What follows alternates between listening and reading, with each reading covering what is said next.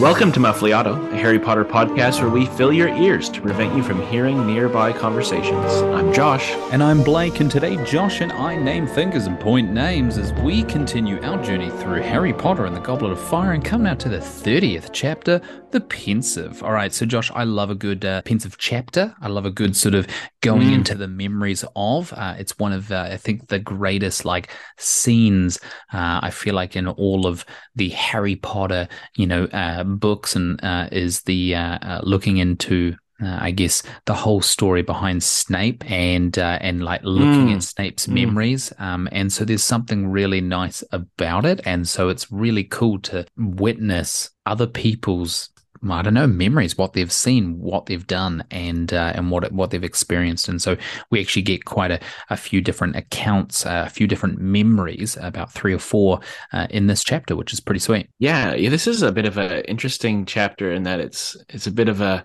rapid fire memory through Barty Crouch's role as kind of judge, jury, and executioner. Yeah. He's the big dog. He's the big cheese. Yeah, and Blake, I don't know if the listeners are getting tired of this, if it's a bit of a hobby horse of ours, but once again, magical justice at its finest. Barty Crouch just has way too much control, I feel. Yeah, it seems a little bit like he's the kind of the dictator of it all, and he's just kind of hey, does anybody else agree, as I do, putting their hands up and looking around, that they should just be life sentenced? And it's kind of we know you're doing it regardless, mate, so just get on with it. Totally. It's one of those things where you just look at it and think to yourself, surely somewhere in Hogwarts there is a child of muggles whose parents are lawyers and is just thinking to himself or herself, what is going on in this place? I agree. This is a sham. This is just this is kind of like, surely there's got to be some kind of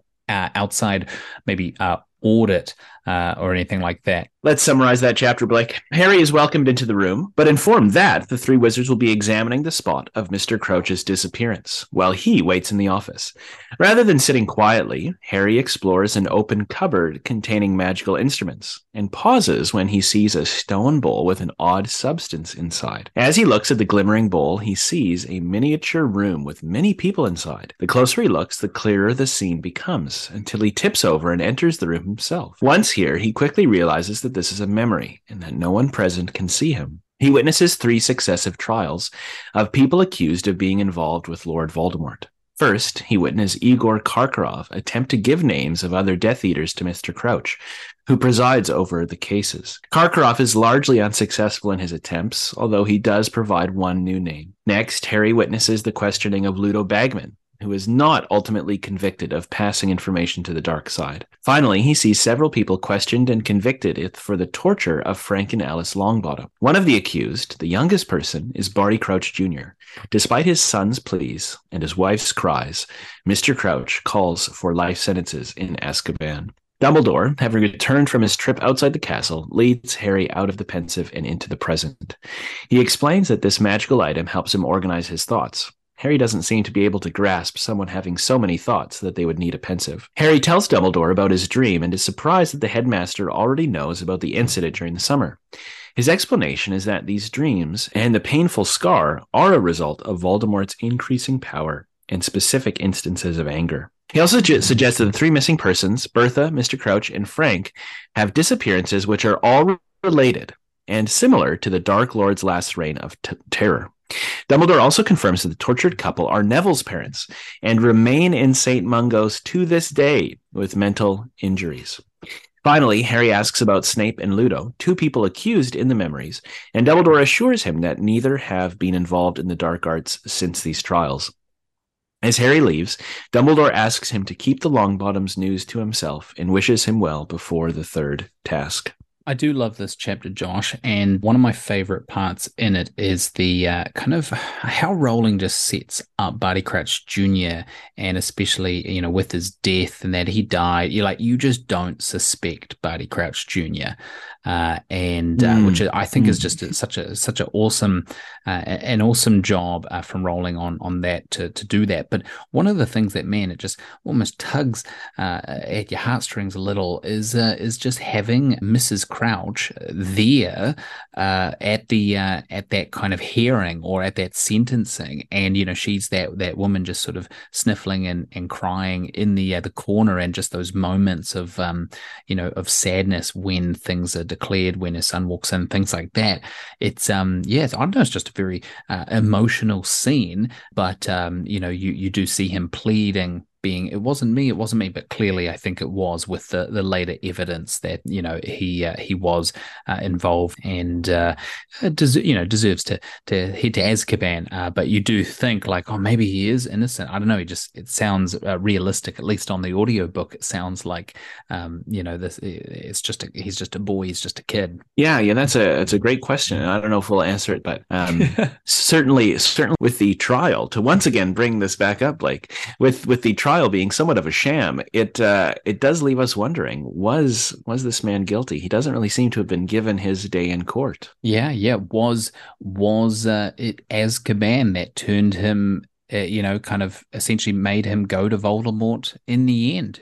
Seal the deal, essentially, rather than beforehand. But no, I do think it was beforehand. I think he certainly seemed to be a Death Eater, but I don't know if we're given a fair trial on this particular issue, right? Yeah.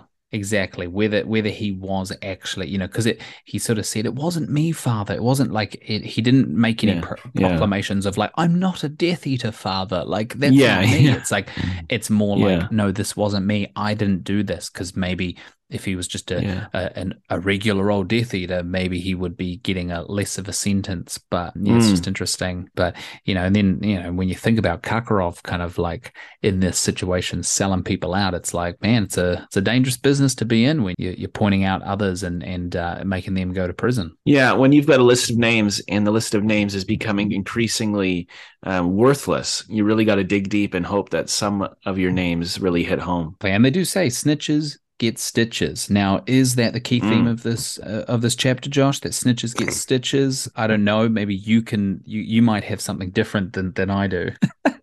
I like that. I like that key theme, probably for a later chapter when we see Igor Karkaroff kind of gunned down, so to speak, by the Voldemort Mafia. Yeah. But I do think that given the courtroom theme, one of the main questions of this chapter is just who is guilty, who is innocent, who is perhaps guilty but goes free. And so I think a key theme for this chapter would be accusations. And we just see so many of these accusations made. We see Harry wrestling with what is Snape's role in all this, what is Ludo Bagman's role in all this, as well as the people who probably were rightfully convicted, even if they were wrongfully tried, like the lady we're not quite told about, but we know from her description was the lieutenant or lieutenant herself of the Dark Lord. Yes, that's the thing. You just know it's Bellatrix Lestrange. That like it's such a great description, especially like because we don't know the name really yet. It's incredible. So, but like the fact that she was like sitting on like a throne, or like she just felt like you just like, yes, that would be her, and so I love that. I think it's so good. It's a great little moment there just to reveal it, and without even obviously revealing too much, because she's not the focus. That this boy is. That's right. So Crouch Jr. So really just interesting there. So I do love that, and it is a scene of or a chapter of accusations, and when we think of accusations, maybe looking at Karkaroff, obviously naming these people, we get to see some new Death Eaters, or at least some. I think we might have heard one or two of these names, but obviously the ones that are, Antonin Dolohov, even Rosier, Mulciber, Travers, Augustus Rookwood, and obviously Severus Snape. But obviously Severus Snape is vouched for, but Augustus Rookwood, I believe, is one of the names that actually might help Karkaroff out the most. Yeah, because I think he's currently a member in the Department of Mysteries. So it's kind of like, oh man, that's pretty interesting. And so those are some of the accusations made from Karkaroff, but we obviously get to hear a few other little Death Eaters that we will hear of some of those later on as well. But yeah, interesting that this is where I guess the confirmation from Harry that like Snape was a Death Eater and that Mm. revelation there. Yeah, that's something that's really new for us, and I guess it maybe goes into part of the main character development that we see is that all these things have kind of been hinted at so far, but now we see it confirmed, as well as we see not the reason for Dumbledore's support, but we see just how clear his support was from the beginning. It's like Yes. it's as if we see his support in this visible way in a courtroom in a trial like this, and we're reminded, okay, it's more than just an employer-employee relationship. There's something which has There's some really special deal. cemented his belief. Yeah, There's got to be something going and on Harry's there. Harry's going to be skeptical. Harry's going to be skeptical because he doesn't know the full truth, as a lot of people are. Yeah. Yeah. Yeah, exactly.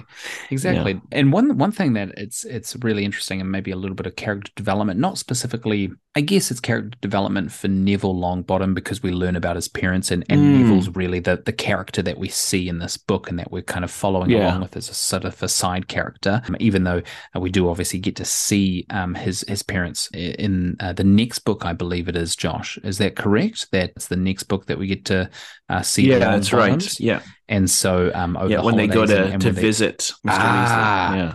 Yes, that's right. And so this is interesting. And, that Frank Longbottom, obviously Neville's dad, Aura, tortured, along with his wife, Alice, trying to find out, they were trying to find out essentially the knowledge of Lord Voldemort's location, which obviously wasn't known or divulged. But my question is, why do you think Neville hasn't shared that bit of information with his friends, especially Harry, who he knows has lost his parents, and Neville being such a kind-hearted, friend, that would be like, maybe this would be an opportunity to like really understand Harry and be like, I understand in a way what you're going through.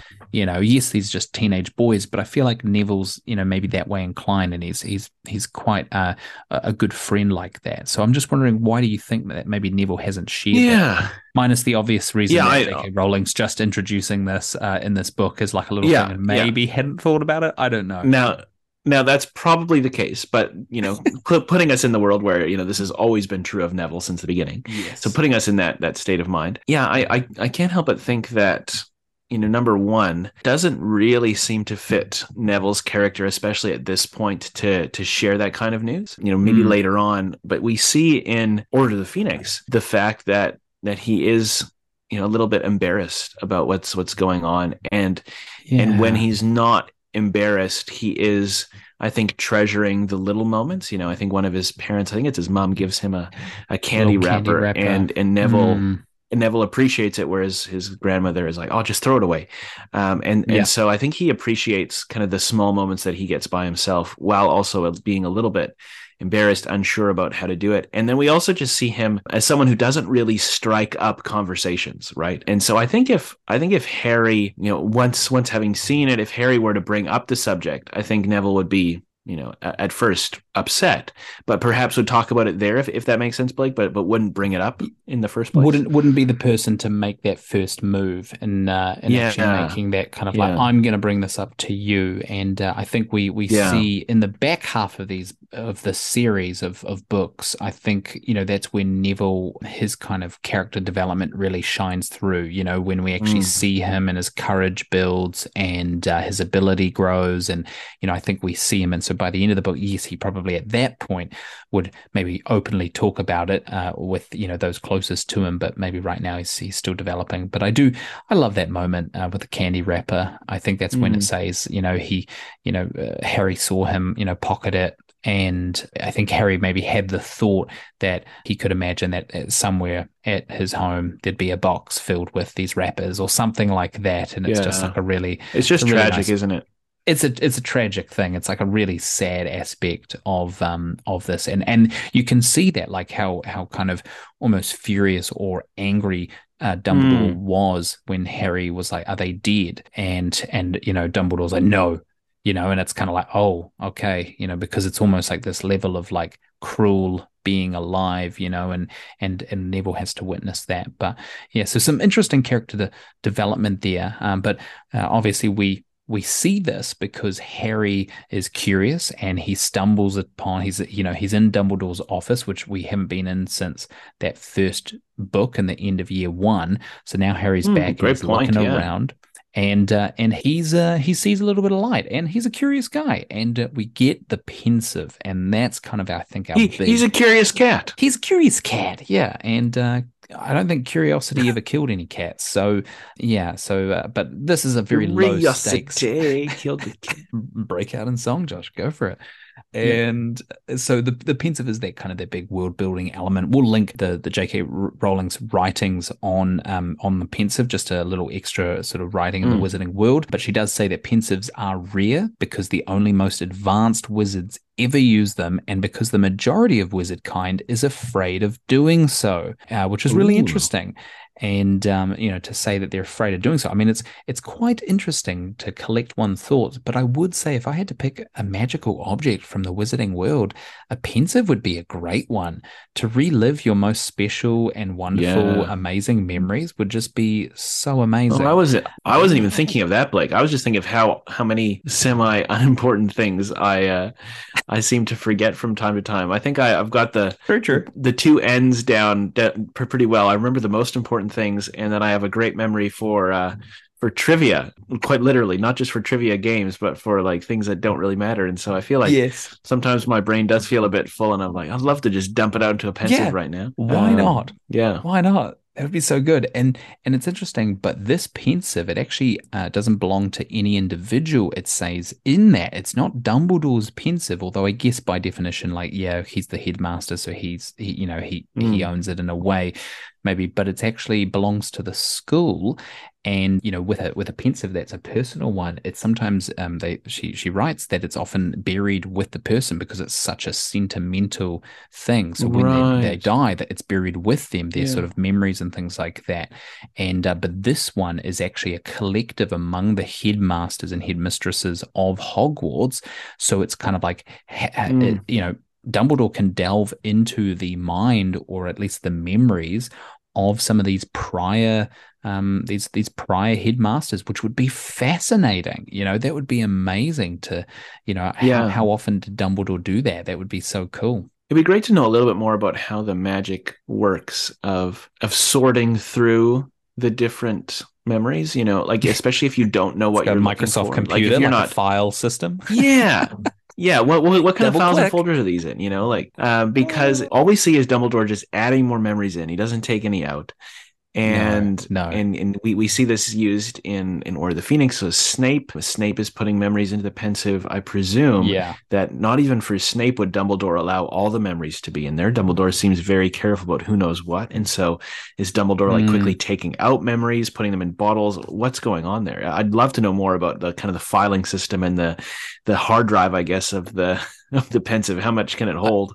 I think what we can say is that there's probably unlimited cloud storage, and and so I think there could be an unlimited amount of memories. But yeah, you would almost, maybe there's a bit of thinking or thoughts, or like because it's connected with memories in the mind. Maybe it can connect if you think about a certain year, and then it brings back those memories. Or because obviously it's a bit funny if to be like you put your memory in that you struggle with memory, and you have to remember that memory in order to pull it back out. It's like that would not be good for people like me who, No. I want a nice like 2019, 2018, 2017, and you can like go back on those memories and kind of file through them.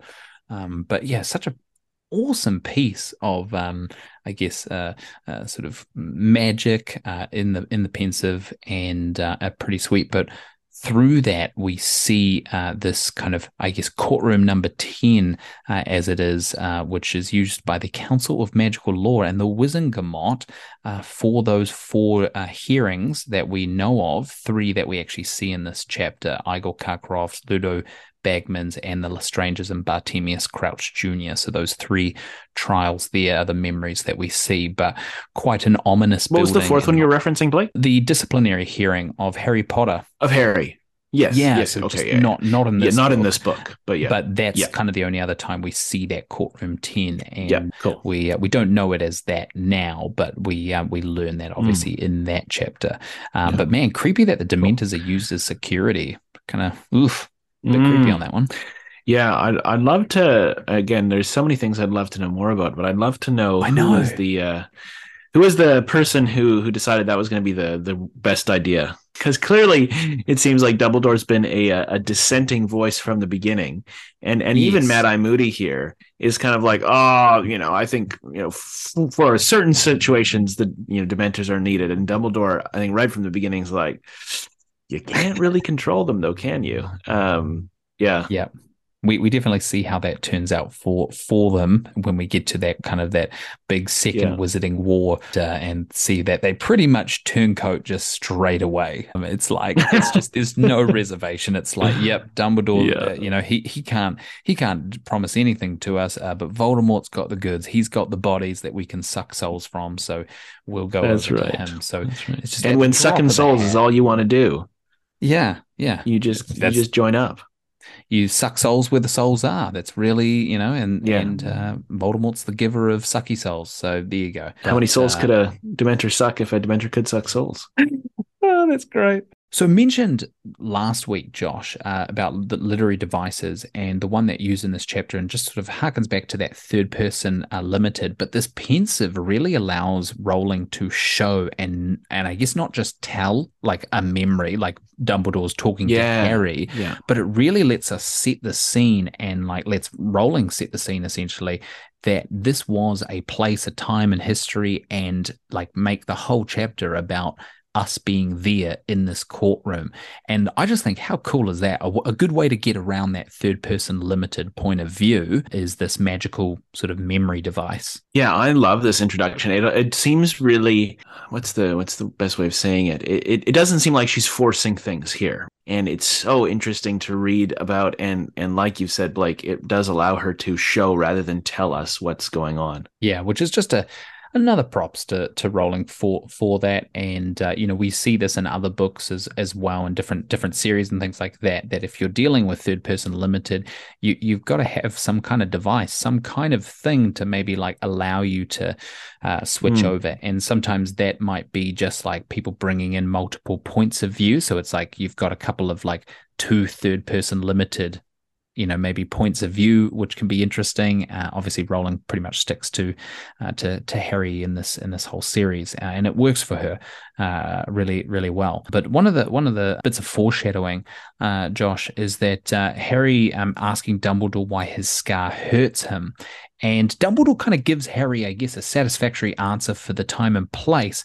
But you can see by some of those comments, and then in the future books, when Dumbledore refers back to, in your first year, Harry, you were too young. In your second year, I just couldn't, in your third year, blah, blah, blah, and he kind of goes through these years and just kind of justifying excuses that, like, it's because he loved Harry and he didn't want to like burden Harry. And this is one of those moments that he's referring back to, is that, this is, he got so close. I think this is where he mentions he got so close to the answer and he kind of skirted around it.